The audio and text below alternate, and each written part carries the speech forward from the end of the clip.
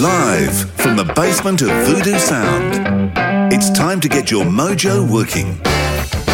I got my mojo working, but it just won't work on you. Take the next 40-odd minutes to get your hands on some tips and tools that will get you working at your best in both your business and your personal life. Hey everybody, and welcome to another edition of the Mojo Radio Show. Nice to have you on board the bus, the big red bus we call the Mojo Radio Show. What the show is all about is finding people that we think are interesting, have something to share with us to help us get our mojo working in or out of work. I know we say it every week, but gee whiz, this week's guest is an absolute cracker, Amy Morin, author, who's going to talk about mental strength, grit, resilience, but the things that we shouldn't do. So, interesting spin on it. Before we start the show, Robbo, welcome. How's things, mate? I'm a bit shattered this week. A bit shattered at the news of losing Malcolm Young.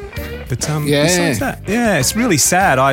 As I was saying to you before the show, AC/DC are the reason I became an audio engineer.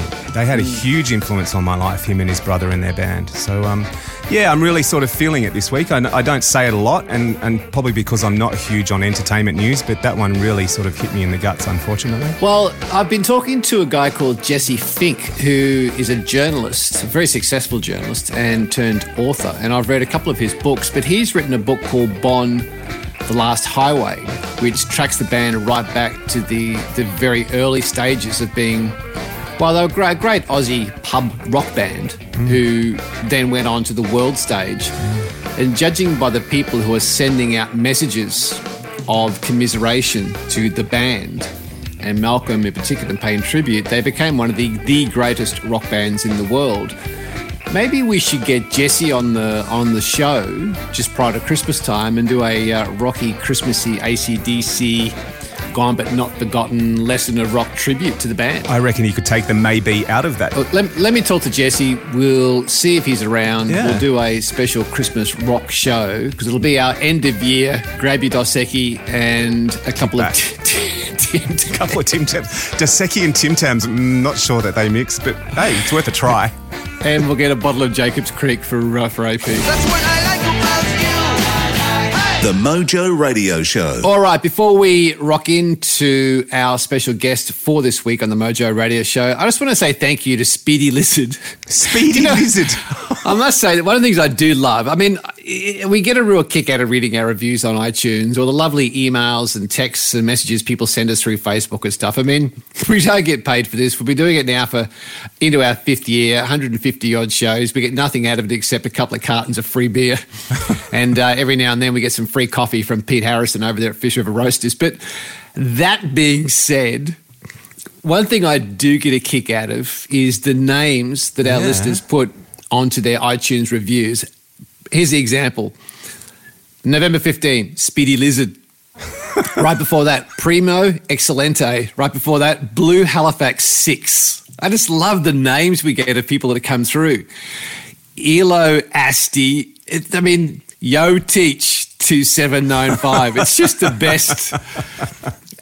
So it brings a smile to our face. It gets the mojo working here in the studio. We appreciate it, let alone what you write and giving us a review. But you know what, folks? If you enjoy the show and you, like us, are getting loads of takeaways, loads of gold that you can put into your own world in and out of work and or, as importantly, be of service to others and bring the gold to them, just do us a favour. Get online, leave a one-line review, and it's not about anything else. There's no money in it for us. It's fun. It helps us. It keeps the show going, and that basically is our rocket fuel. But having said that, I do have maybe half a dozen bottles left. Probably not even that. Yeah, probably half a dozen bottles left of the Rocktober Rocket Fuel, which was our reward for anybody who left us a review during the month of October, which we call Rocktober.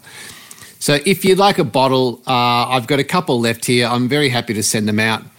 Speedy Lizard and Primo Excelente, Blue Halifax 6, it's on its way to you, but I just need an address to send it to, guys. So go to the website, send us an email, tell us your address, we'll pack it up at our expense. And I got an email recently from Mitch, long-time listener, first-time writer, who said the Rocktober Rocket Fuel, in his words, were It's bloody hot. The Mojo Radio Show. Our guest this week wrote an interesting book, and what I find most interesting is the title, 13 Things Mentally Strong People Don't Do.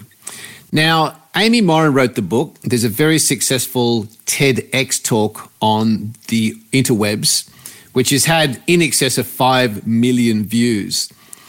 And that talk and this interview is talking about the secrets to becoming mentally strong through the stuff that you don't do, the stuff you take out. We often talk about Bruce Lee and talking about elimination. It's not putting more stuff in. Quite often it's the stuff you take out. Amy's backstory, which we will cover in this interview, is extraordinary with what this lady had to go through in her early years. And we like people who take their own learnings and put the rubber on the road and apply it to themselves. And Amy, being a psychoanalyst, had to take all of her learnings to deal with her own grief, tragedy, the stuff that went on in her world. And from that came this book. She writes for a number of top magazines around the world, very successful. She's been on lots of podcasts because she's so sought after. We're absolutely delighted to have her here. Amy, welcome to the Mojo Radio Show. Well, thanks for having me. Let me take you back a bit to start us off, Amy. You were 23 years old. You just finished college. You were married, a psychotherapist, I understand. You are feeling like life is sorted. You've said life was good, but then you got a phone call from your sister and everything seemed to start to change with a pretty dramatic chain of events. Can you take us back to that time and what happened after that phone call? Sure. So, it was just a regular Sunday when I got a phone call from my sister that our mother was rushed to the hospital, and I couldn't quite figure out what she was trying to tell me, but just my husband and I jumped in the car and went to the hospital. And when we got there, doctors explained to us that she'd had a brain aneurysm.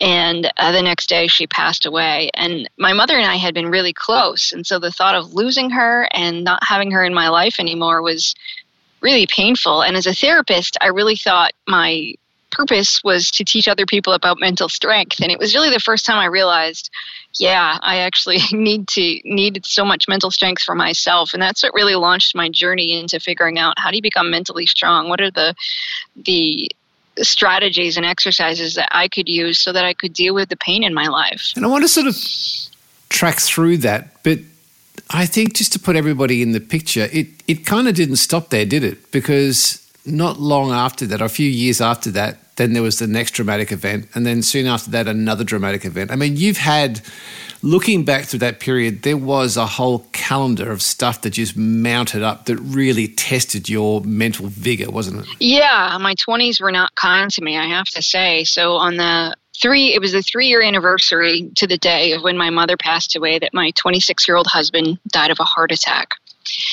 And to be a widow at age 26 is just a really strange place to be. And I didn't have my mom to help me through it either. And I just had to figure out, how do you go through that kind of pain in life? How do you get through it so that someday you can still be happy, or that you can still enjoy life and you can still reach your greatest potential? And I worked really hard at studying things, figuring things out the best I could. I took the knowledge that I had as a therapist and said, okay, now how do I apply this to my own life? Because I know that knowing it and doing it were two very different things.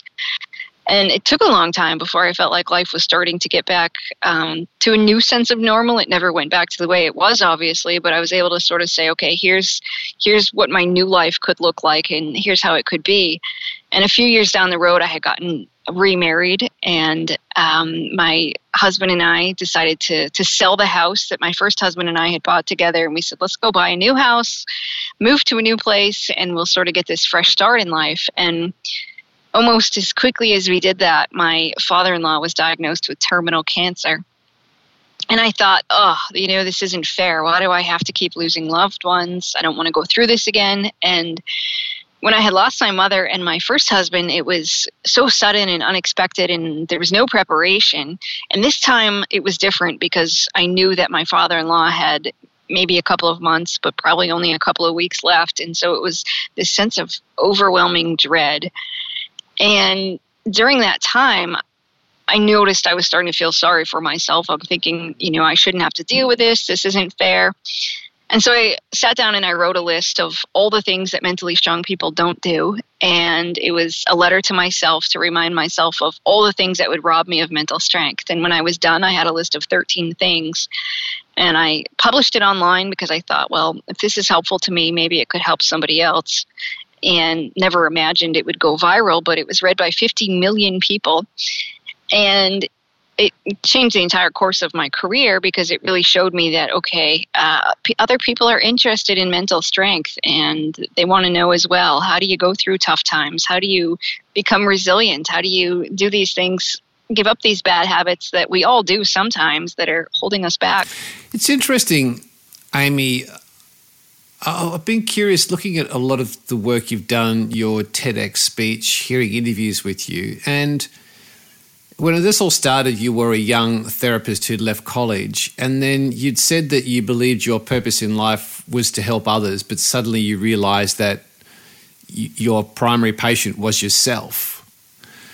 How much of what you had learnt at college were you able to apply to yourself? I mean, you were somebody who was a therapist, but now you actually needed a therapist. Right. Looking back on the 13 things, and in hindsight of what you learned in college, where did those two things meet? Well, I think the biggest thing I learned in college was, as a clinical social worker, we're taught to build on people's skills. And you meet your client where you're at, and you build on their strengths. So when they come into your office, you say, these are the things you're doing well. How do we keep doing those things? And that's important. And I fully believe that that's great. But then somewhere along the lines, it occurred to me that I was doing people a disservice if I didn't then point out, hey, you have these one or two bad habits that are keeping you stuck. And if we don't talk about those things, then all those good habits aren't going to be as effective. It was sort of like, I thought, if I was trying to lose weight and I went to see a nutritionist and the nutritionist said, great, eat more vegetables. And I went home and ate more vegetables, that I wouldn't lose weight. The nutritionist should also tell me, quit eating so much junk food.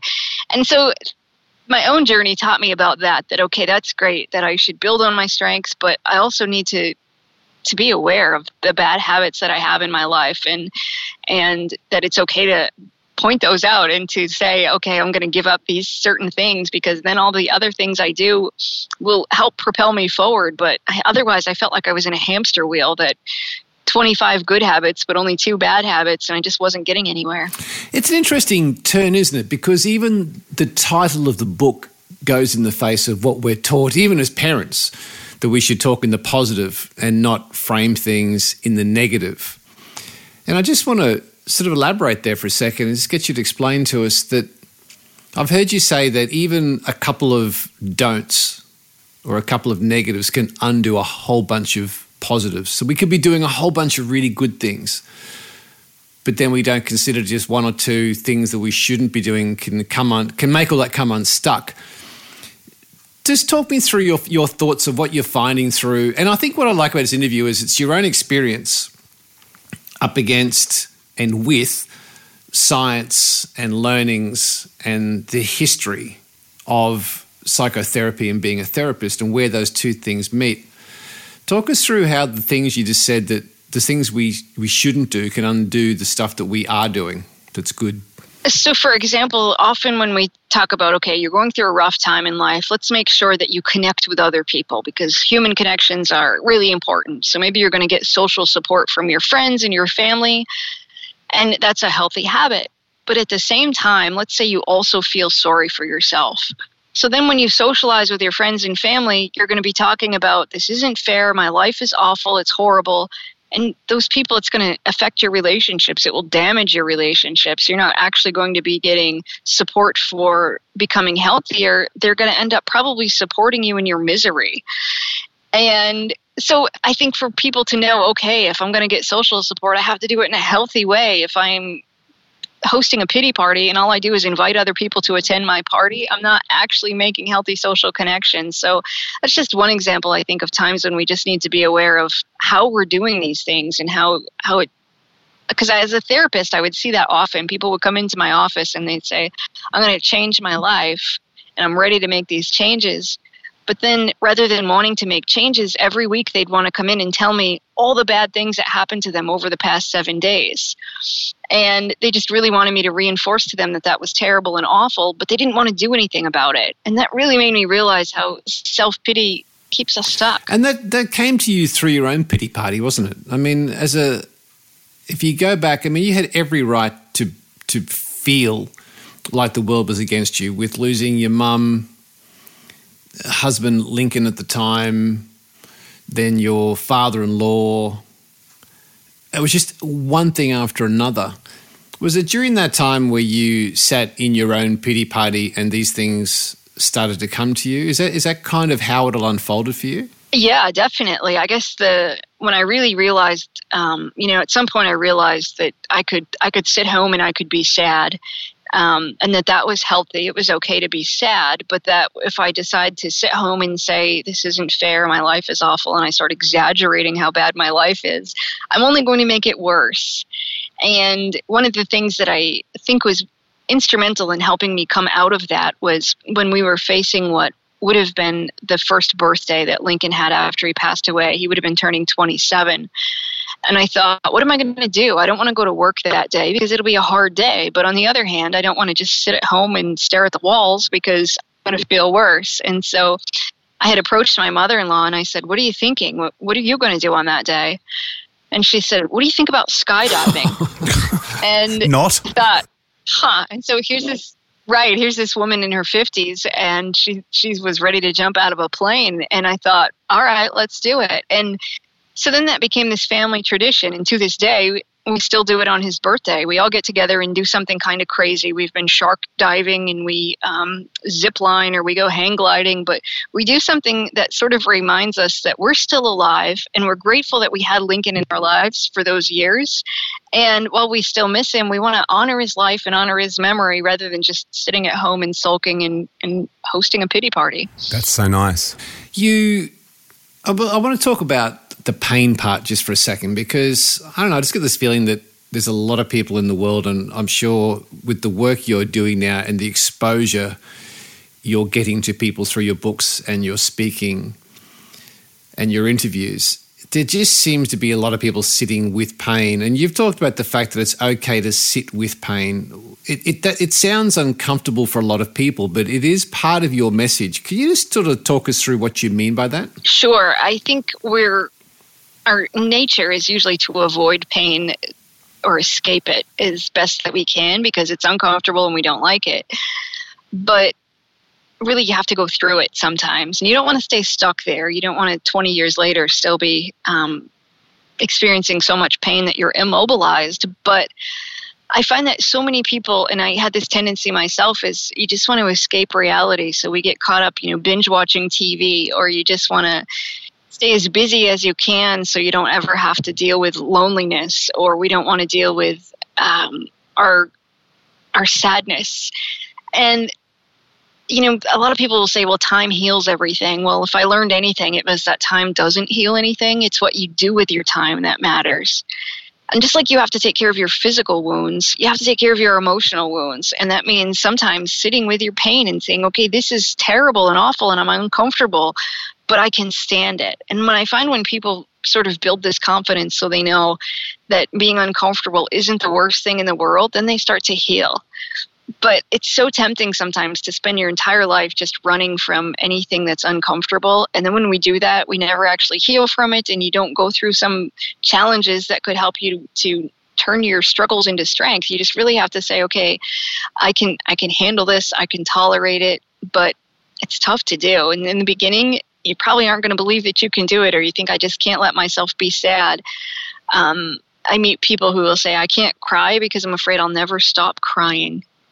And, I don't fault anybody for that. I think most of us weren't taught a lot of coping skills. How do you cope with sadness? How do you deal with it in a healthy way? And other people are uncomfortable with us being sad. Your friends and family, maybe they want to cheer you up, or they they just don't want to sit with you when you're sad. Because again, as a society, I think we're often uncomfortable with those kinds of emotions. So you make jokes, or you take somebody out to dinner who's having a bad day because you think, I'm going to cheer you up, rather than just sitting with somebody and saying, I'm going to be by your side even though you're having a tough time. I'm not going to try to force you to be happy. One of the words that I heard you mention in the TEDx speech was people are feeling stuck, and people get stuck and don't know how to get unstuck.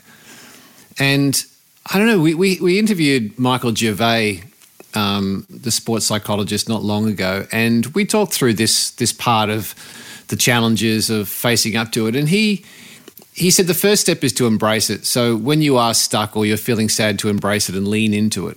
And then he talked about going through that period and knowing that it's in those times that we can learn about ourselves and find out who our true selves are.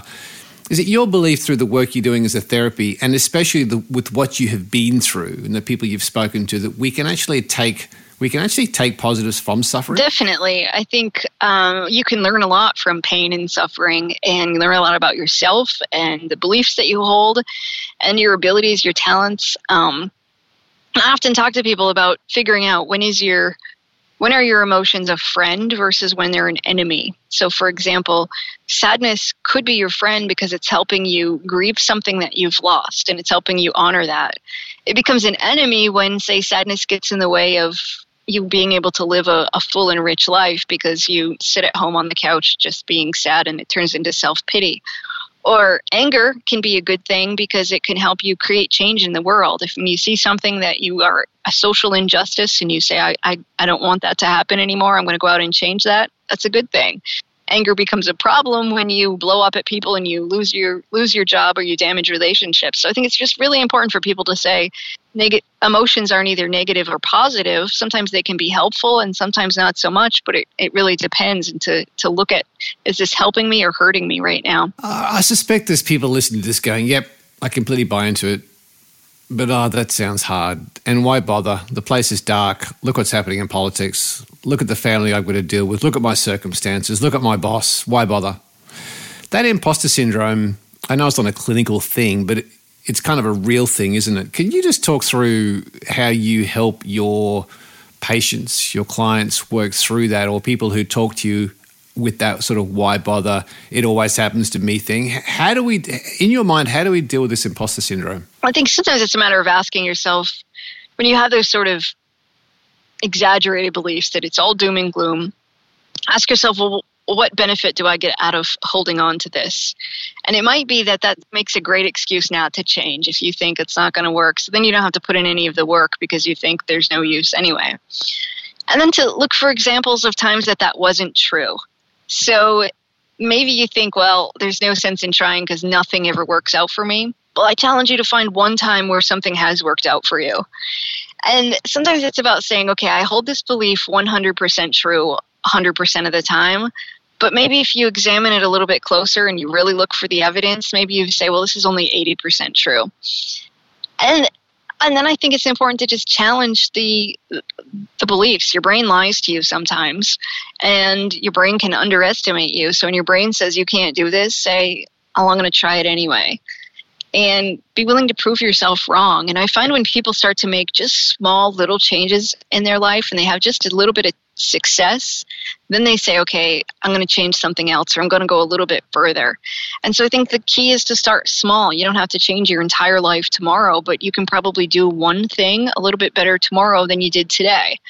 And when you identify just those really small steps you can take, it gets the momentum going, and then you can create much bigger changes in your life because you'll be more excited, you'll be more confident, you'll recognize, okay, I can do this. But you just start small, and it's okay to start really small.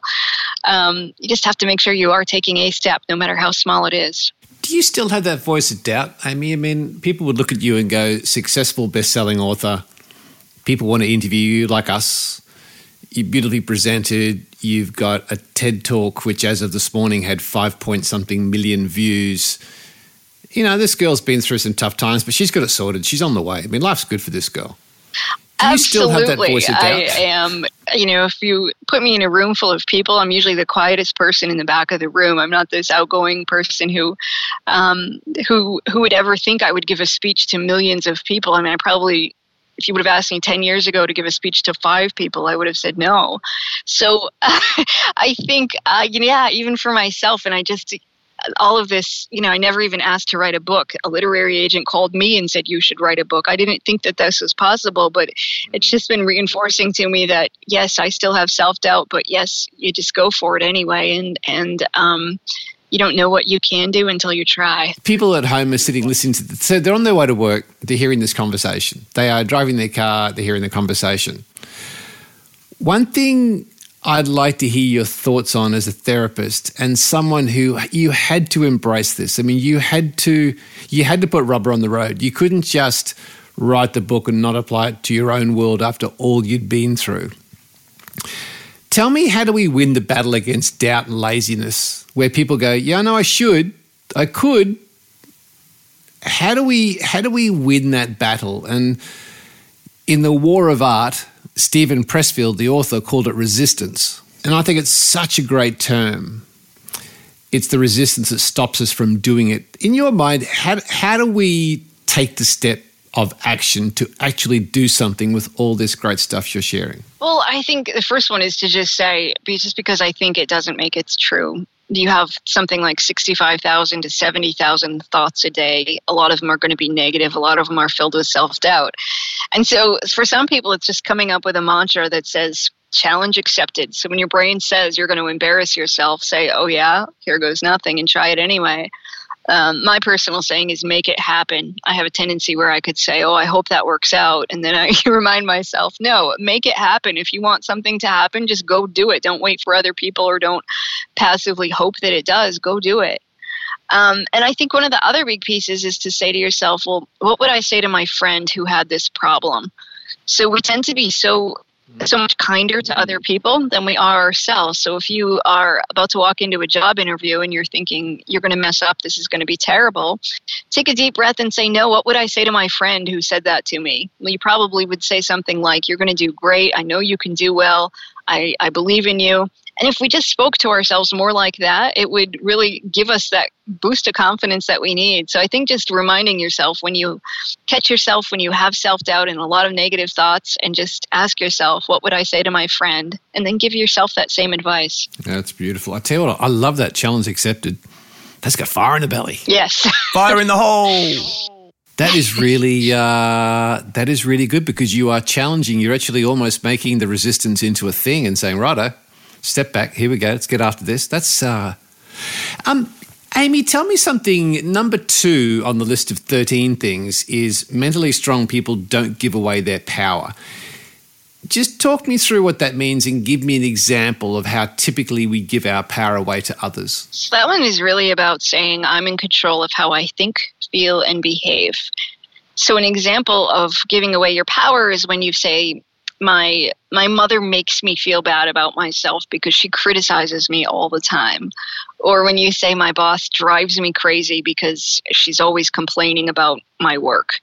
So it's really about saying, okay, how do I make sure that no matter what goes on around me, I'm still in control? I'm in control of how I spend my day, who I spend it with, how I think, how I feel.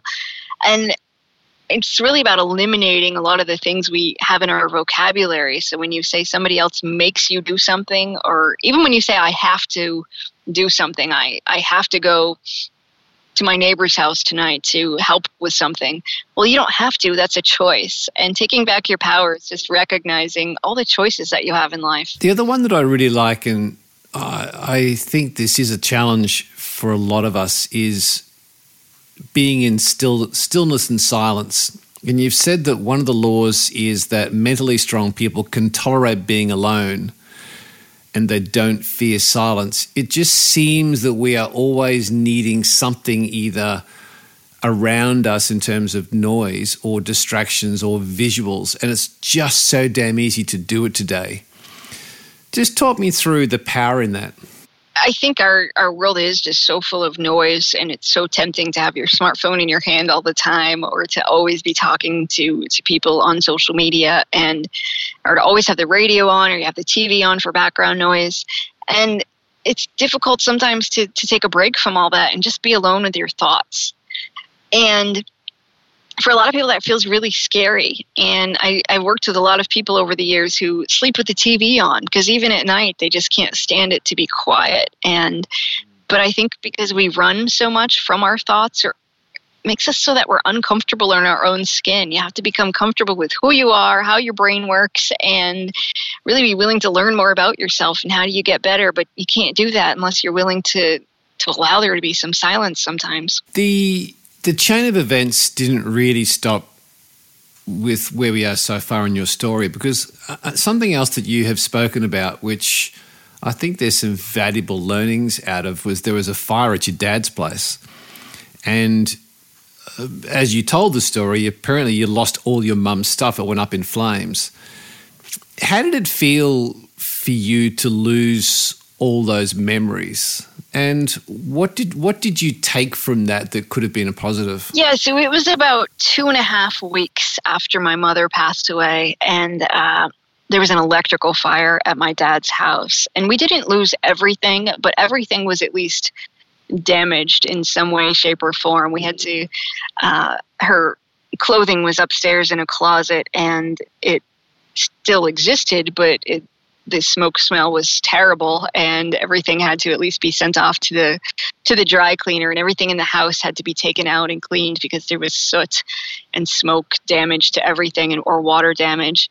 And that was difficult because it was so tempting to just cling to everything that was in her house and trying to make it the same as it was when she was alive, and knowing that those things weren't her, and that even though I could take some of her possessions, that they were never going to be the same. Like her clothes didn't smell like her, or the books that she was reading on her nightstand, I wanted to know what order she had read them in, or which ones she hadn't read yet, but I didn't know because the professional cleaners had come in and moved everything after the fire department had left, of course. But so many people had been through the house and changed things around, and we had to replace certain things in the house. My dad had to get new carpets and that kind of a thing. So it was different, that even the house was never the same. And then when my husband passed away, I thought, I don't want anything like that to happen. And my tendency was to try to keep our house like a museum. I wanted his jacket to stay hung where he last left it. And I wanted his, the last, scrap paper that he'd written on with his name on it. I wanted that to stay in exactly the same place. And because I felt like those things were memories, and those are the things that were going to help me stay connected to him. And again, had to just remember that those things weren't him, and that I wasn't going to damage my memories if I got rid of things. Those were just things. But it was difficult. It was painful because it was like the past is where my mother and where my husband lived, and letting go of the past was difficult. It was scary to move forward, and I had to give myself permission to do that. Gee, that must have been hard, Amy. I'm trying to imagine what that would have been like at that time, because you're really in a mental fight with yourself, aren't you? Because you're almost saying, if I do move this on, it's being disrespectful. And I suspect on a deeper level, it's even people laughing at a time when they should expected or should be sad or in grief. To laughing is paying disrespect to what's happened. How do we manage to go through that? Because I can imagine that happening. And I don't know whether I'd want to go back to the same house, whether you do it by honouring it. It's just such a head spin to work out, well, how do we know what the right thing to do is? And that was it. There's a whole feelings of guilt or feelings of anger or feelings of sadness. All sorts of emotions about so many objects. It's just a really interesting thing. And so I had to decide, am I going to sell this? Am I going to get rid of it? Do I give it to somebody? Is there somebody else in the family who wants this item? And there were times too that I'd be with friends, and maybe my friends would laugh, and I'd think, we're supposed to be grieving, or we're supposed to be sad. How can this be a time where people are laughing? Or I'd catch myself having a good day, and then I'd feel guilty for having a good day. And I think sometimes we think that the sadder we are and the longer period that we seem to be sad, that it is proportionate to the amount of love that we had for that person. And it's something I've worked with clients over the years on, recognizing that that's not true. You can be happy, and you don't have to display your grief for 25 years if you really loved somebody versus only 5 years if you kind of love somebody. That it just doesn't work like that. But again, knowing it and doing it are two very different things. And so it was very difficult to figure out, how do you let go of some physical objects, but how do you also let go of those feelings of guilt or those feelings of what you should be doing to honor somebody's memory? It was, I wrestled with a lot of things over the years, for sure. But there's something cathartic about the other side of that too, though, isn't it? After you actually do go through that process. Because a good mate of mine died when I was in year 10 at school. And I'm not saying that I understand what his parents went through or ever could, even as a parent now. But they asked me to clean out his locker at school. They gave me a bag and said, look, we need the locker cleaned out. And I remember it took me like 2 or 3 days to actually get around to taking the key out of my pocket, putting it in the lock and emptying all his personal stuff out of his locker. And I hated even doing it at the time, but I remember after doing it, this sort of sense of, and I wouldn't say closure, but this sort of sense of moving on, like, okay, it's tragic and stuff, but let's sort of keep going. Did you find that afterwards, or is that just sort of more of a personal thing?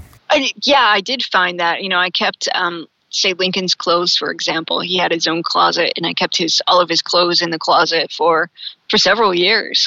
And because I thought, I don't want to move any of it. I'll just keep it exactly the way that it was. But then when I finally got to the point where I found some family members wanted a few things, but for the most part, we decided to donate them. It felt okay to do that, but I had to wait until I was ready. And I think that's the key is, I was fortunate that I was able to still live in our house after he passed away. I had run into somebody else who had lost her husband, and she had to move. She couldn't afford to continue living where they were, and she was forced to do all of that way before she was ready. It was within a couple of months of when her husband passed away. And it just served as a good reminder to me that my life wasn't that bad, and how fortunate I was that I didn't have to get rid of things, or I didn't have to move things around right away. I was able to do it according to my own timeline. Is it a case of, if I just take you back a sec, is it a case of almost what we spoke about earlier in the show, is that mentally strong people don't give away their power? Because hearing you talk about the guilt that can come from it, I suspect it's internal guilt about your own processing of whether you smile or whether you give something away or move something on, and or I suspect it's also a perception of what others will think, that you're not grieving sufficiently for a sufficient long time to know that you are truly hurting. Is that the case, do you think, Amy, where it's kind of you've almost got to, in your own mind, make a decision at some point about what the right thing is for you and then stand by it in terms of yourself and in the mind of others? Yes. I think, early on especially, I would get comments from people like, you don't look like a widow. And I don't know what they expected a widow to look like. But I would then be like, well, am I supposed to be dressed in all black? Am I supposed to be crying at the grocery store every time I go shopping? Like, I don't know. And so then I would think, well, what am I doing that makes people, think I'm not? Or do I look too happy? And yes, at some point I had to figure out, I don't know of anybody else that's 26 and has been widowed. And while lots of people had lots of advice for me or ideas or suggestions, I just figured out I had to take this all with a grain of salt and figure out what do I need to do. And while people's comments, I think, were very well-meaning and they had great intentions, I knew that nobody walked a mile in my shoes. I just needed to figure out, okay, given my circumstances and my experience, what do I need to do? And then I just tried to keep a positive attitude about people whose comments were maybe a little more hurtful sometimes. I don't think that anybody meant any ill will. I think they just came across wrong sometimes. So I tried to give everybody the benefit of the doubt, but ultimately say thank you and would go on with whatever I was going to do in my own way. One of the other points you talk about is mentally strong people don't fear taking a calculated risk. I think what I'd like to understand is, how do they calculate a true risk? How do they know which risk to take, knowing that with that risk, growth, success, achievement could be on the other side? Is there a process for calculating what risk is between being just having a crack and giving it no thought, and it's really just careless versus being truly calculated? Where's that area in the middle there? I think the biggest key to calculating risk is just to be aware of your emotions. We know that when we're excited, we tend to overlook the extent of risk that we face. But when we're nervous about something, we tend to exaggerate it or overestimate how bad it's going to be. And so just by saying, okay, how am I feeling? And then to realize, too, that your emotions from one area of your life spill over into other areas. So if you're nervous about something that happens that's going on in your personal life, you tend to play it safer at the office because you just don't want to take on any more risk. So I think that's the easiest thing to do, is to just say, how am I feeling? You could just label your emotion, put a name to it, and then ask yourself, how might this be affecting my outlook? And if we just did that one thing, I think we tend to make a lot better decisions. You've obviously been exposed to a lot of people who have been very successful, and I suspect you've met a lot of people who are mentally strong. If you look at generalizing mentally strong high achievers, how do you find they quantify their own self-worth? Oh, that's a good question. I would say a lot of it is by the difference that they're making in the world. And that's not to say that you have to have a million Facebook followers to have a huge impact. I've met plenty of people who will say, well, my job is to make people happy. So I cut people's hair and then they feel beautiful and I feel like I'm making a contribution to the world. So I think just knowing, well, how can I contribute? And you don't have to go out and raise millions of dollars or do anything heroic. Sometimes it's just about leaving a small mark on the people that you come in contact with every day. I heard you say in an interview that it's very powerful when you are honest with yourself or can say to others, you know what, I don't have this sorted. I don't have this together. When you think about your own journey, where you are today, Amy, what's something that you know you don't have sorted that you're personally working on? That's another good question, because there are lots of things I'm working on. I always remind people I come by this list honestly. I didn't write this list because I mastered it. I wrote this list because I struggled with it. And so I guess it depends on the day. I have times where I just, if I fail, I want to give up. Or when I make a mistake, I make the same mistake again. And so I think all of the 13 things are still things that I'm much more conscious of now that I've been writing and talking about it for years, that I can remind myself, okay, don't do that. But if I had to pick one thing, I guess I'd still say I still work on my self-talk. I still was the shy kid in the back who never raised their hand. So now to be in a position where people are proving to me, hey, we want to hear what you have to say, it's a totally different world for me. So I still have to remind myself it's okay to speak up. Yeah. The book was published in 2015. So approaching a couple of years, the book has been in the marketplace. And I am imagining there have been hundreds upon thousands of people who've walked up to you and spoken to you about their own story, their own experience. Let's say that we are going to republish the book on the 1st of January 2018 and the publisher has said 13 is not a great number, I want to make it 14. If you were to put a 14th thing in now, so it's 14 things, what would be the extra thing you would include now based on the stories you've heard and your experience of the last 2 years? I don't know. I don't know that I've never said, I wish I'd put that on my list. So I don't have one thing that I would add, thankfully, because I think it would annoy me if I thought, I should have added that. And I've been fortunate we were able to write the second book about the 13 things mentally strong parents don't do, and I'm writing a third book now, so I think I get to sort of incorporate some of the things maybe that I didn't make clear in the first book in these other books, which is probably quite helpful. But I don't know. I don't know that I would have just one 14th thing if I had to add something. Stay away from the second Tim Tam. Yes. Something I heard on your TEDx speech that you said in your dialogue, but I think is really powerful and something we need to consider. You said, even a quick 5-minute scroll through Facebook can really be hurting us. Can you elaborate on that for me? Sure. Study after study will show that social media is bad for our mental health. And it's one of the few things I think in life that is bad for us, and yet we don't realize it. If you ask anybody, does social media help you? So many people say yes, and we keep going back for more. But studies will show, for instance, that envying people on Facebook leads to depression.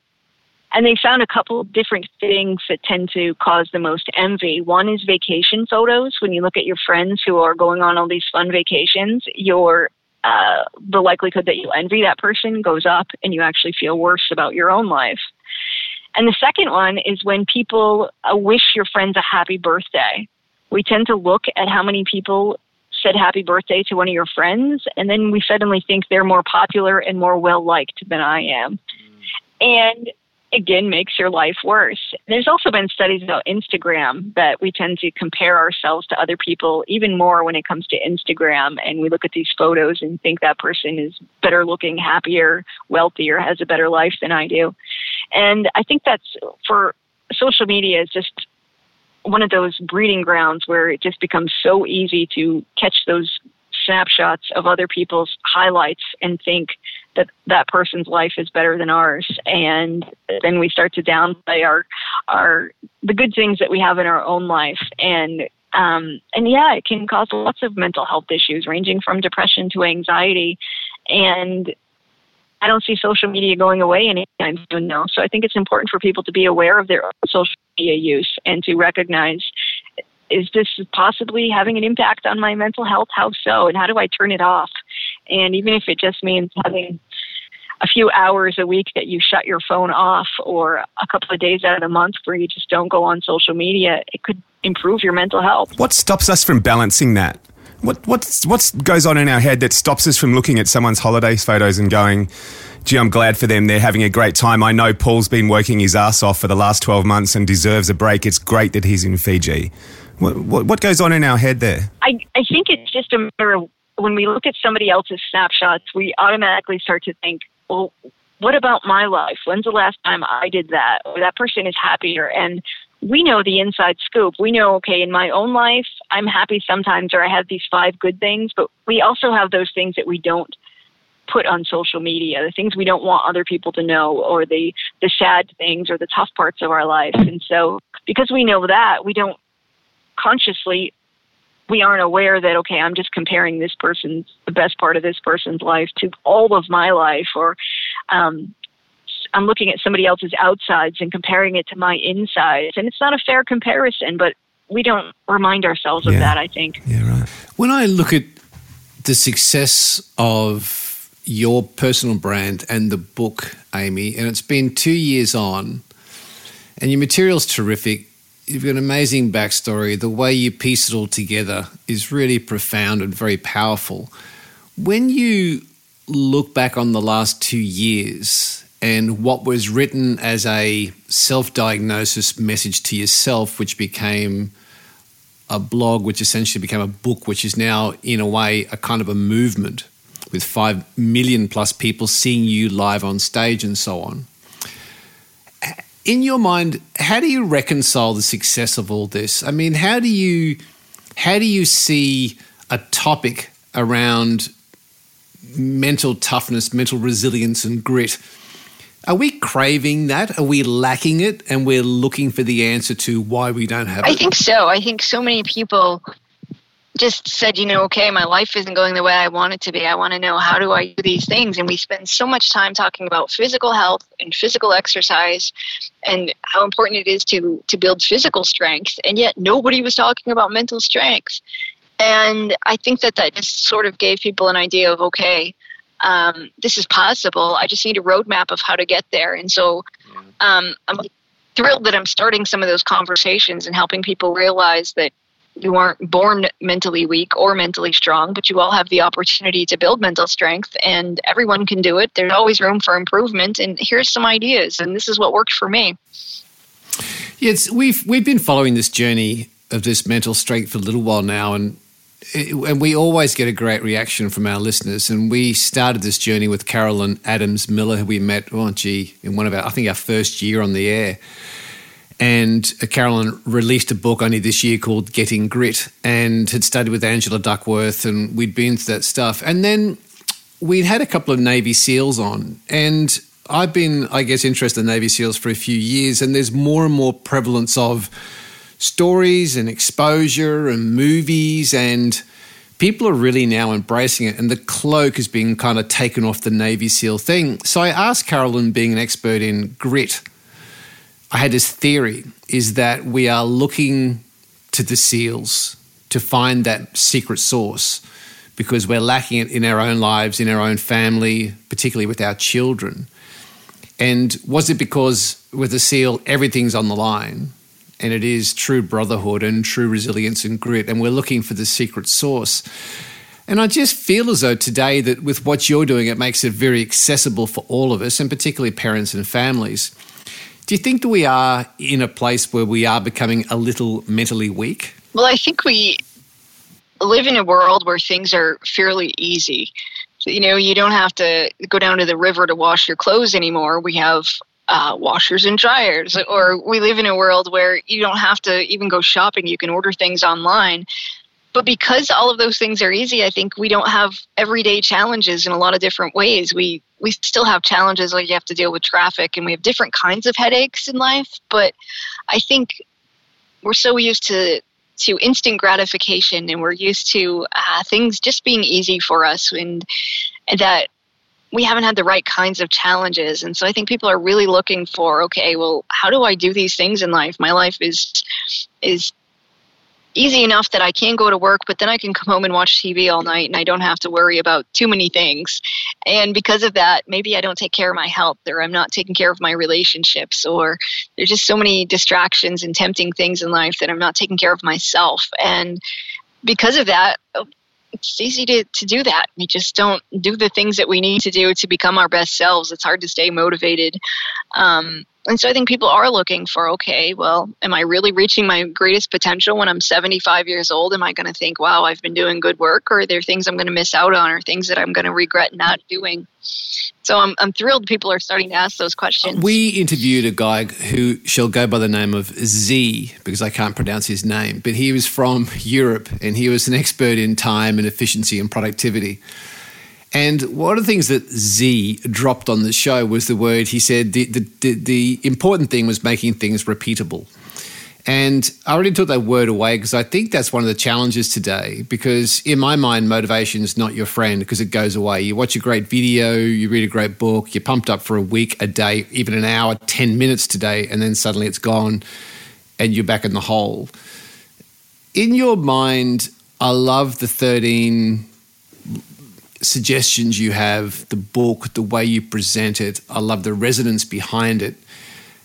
How do we make it repeatable, Amy? What's the trick to not just hearing it, seeing it, watching it, but have it be part of our being? I think just like it's important to incorporate physical exercise into your daily life, to just incorporate mental exercise in your daily life. And there's exercises you can do. And the more that you keep practicing those things and the more aware you become of the things not to do, it just becomes like a habit and becomes part of your daily routine. And it takes effort in the beginning, but it gets easier with time. And again, you don't have to say, I'm going to get rid of all 13 things, but just pick one. Pick one thing that you want to start working on and put all you have into it and see what happens. So if I am going to do that for exercise, I join a gym. So now I've got a gym membership. It encourages me to go. Or if I'm going to start running, I find a running mate. Or I lay my clothes out at nighttime. Because I agree with you. However, I just think that we get distracted through a quick 5-minute glance on Facebook. We see somebody having a holiday and suddenly we spend 10 minutes pissed off because they're having a great time and look how good they look and my life's crap.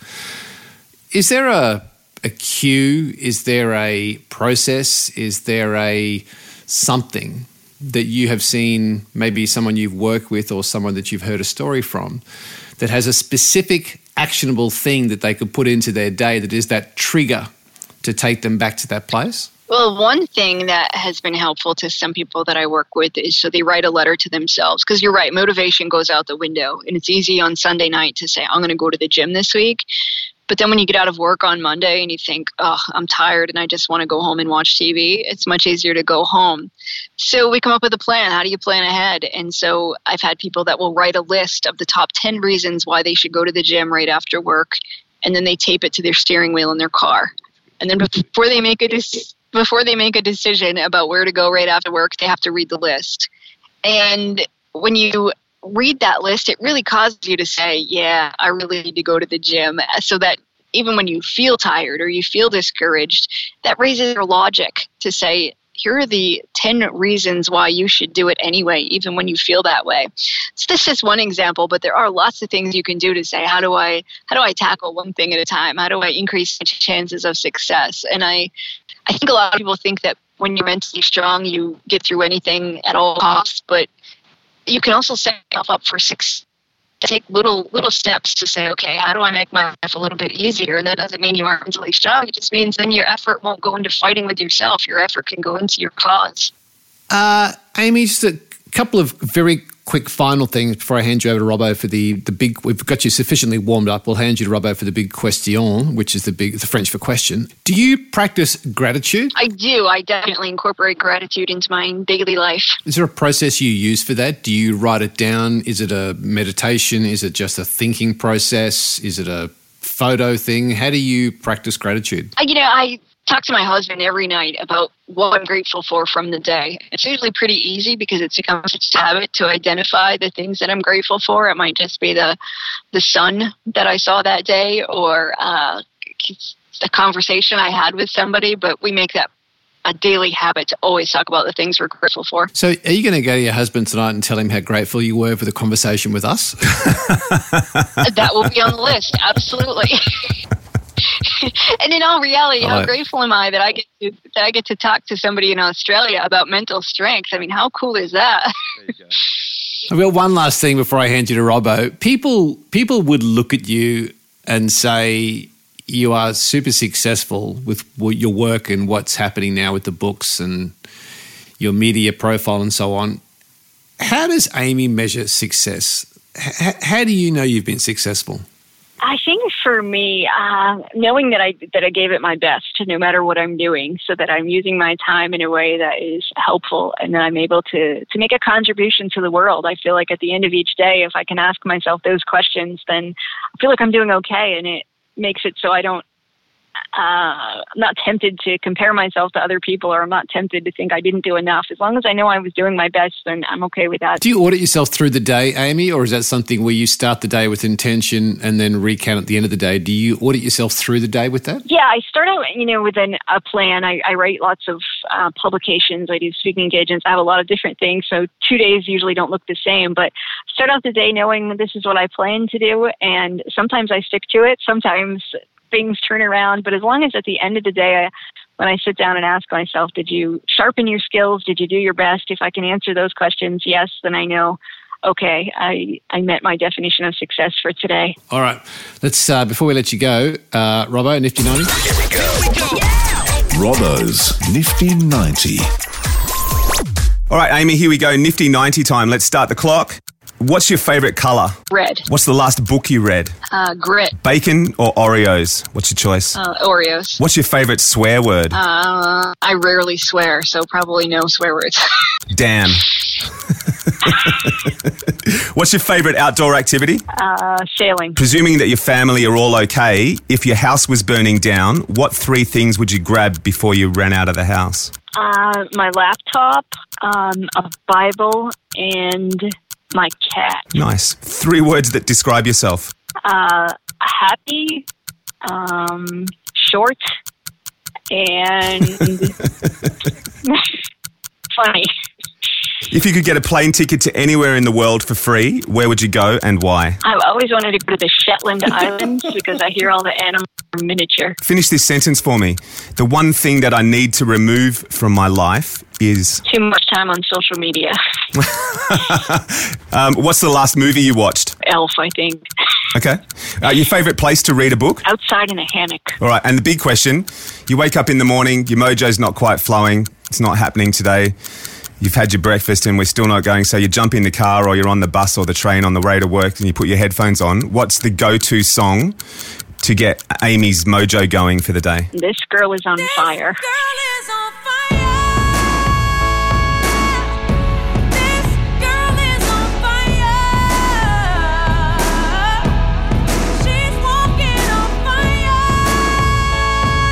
Nice.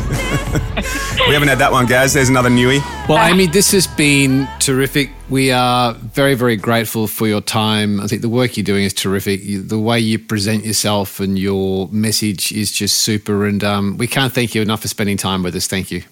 Thanks for having me. It's been fun. Help us get the Mojo Radio Show on the iTunes What's Hot list. Hit up the Mojo Radio Show and leave a comment now. Oh, and please... You are such a disappointing pair. Be gentle with us. All right. To get us out of this week's show, we have a combo. A combo? Lesson of Rock book review. Is that an extra large combo? Extra large combo because it's mixed with a... book review. The Mojo Pages. You may remember in a previous episode, in fact, I think in a couple of previous episodes, I have mentioned The War of Art by Stephen Pressfield. Do you remember me talking about that book? I saw a copy of it lying around the studio last week. You were obviously doing some research. Well, I read it a second time and I was halfway through it when somebody posted something online and then it came up in conversation during our shows. And the reason I'm doing it as a book review and a lesson of rock is because he talks about resistance. Now, resistance is the name he gives to procrastination or excuses or the justifications, all the reasons why we don't get stuff done. It's the stuff we know we should do, the stuff we ought to do, the stuff we want to do. But this thing called resistance finds all the justifiable reasons not to do it. Resistance is the key to the grey area. You know, the area between you got every good intention, you know what the dream is as the end result, but somehow you step into the grey zone and you never get it done. And a lot of people, I guess, during the show have talked about that as being procrastination. And a lot of people struggle with procrastination. This book labels the enemy of creativity or getting stuff done as resistance. And I like his approach to how he goes about facing this. It's usable, it's practical, and it lays out day by day, step by step processes that you can use. And he calls the person who fights resistance a professional. Preparation, it's about order, patience, endurance. It's a really good book. And the one thing that I think I take from this book that applies to our show is that we try and find experts in lots of different fields who can give us gold, and the gold can be the stepping stones to move us in the fight against resistance. So it's a good book. It's a book about fighting the fear that is resistance, and I'm hoping people will get a hold of this book. We've had a lot of experts talk about it, haven't we? We have. It's mentioned a lot in the show, isn't it? And the book is user-friendly, it's practical, it's powerful, it's tough. And ultimately, if nothing else, take away the words of Amy Morin, become mentally strong, think about resistance, visualize resistance in your mind. And every time you come up with a bullshit excuse not to do something, that's resistance. And my advice is to get up, stand up, and fight against resistance. So with that, here's Bob Marley. Get up, stand up, don't give up the fight against resistance. Get up, stand up for your right. Get up, stand up for your right. Get up, stand up for your right. Get up, stand up, don't give up the fight. Preacher man, don't tell me heaven is under the earth. I know you don't know what life is really worth. Isn't all that glitter is gold? Half the story had never been told, so now you see the light. Hey, stand up for your right. Come on, get up, stand up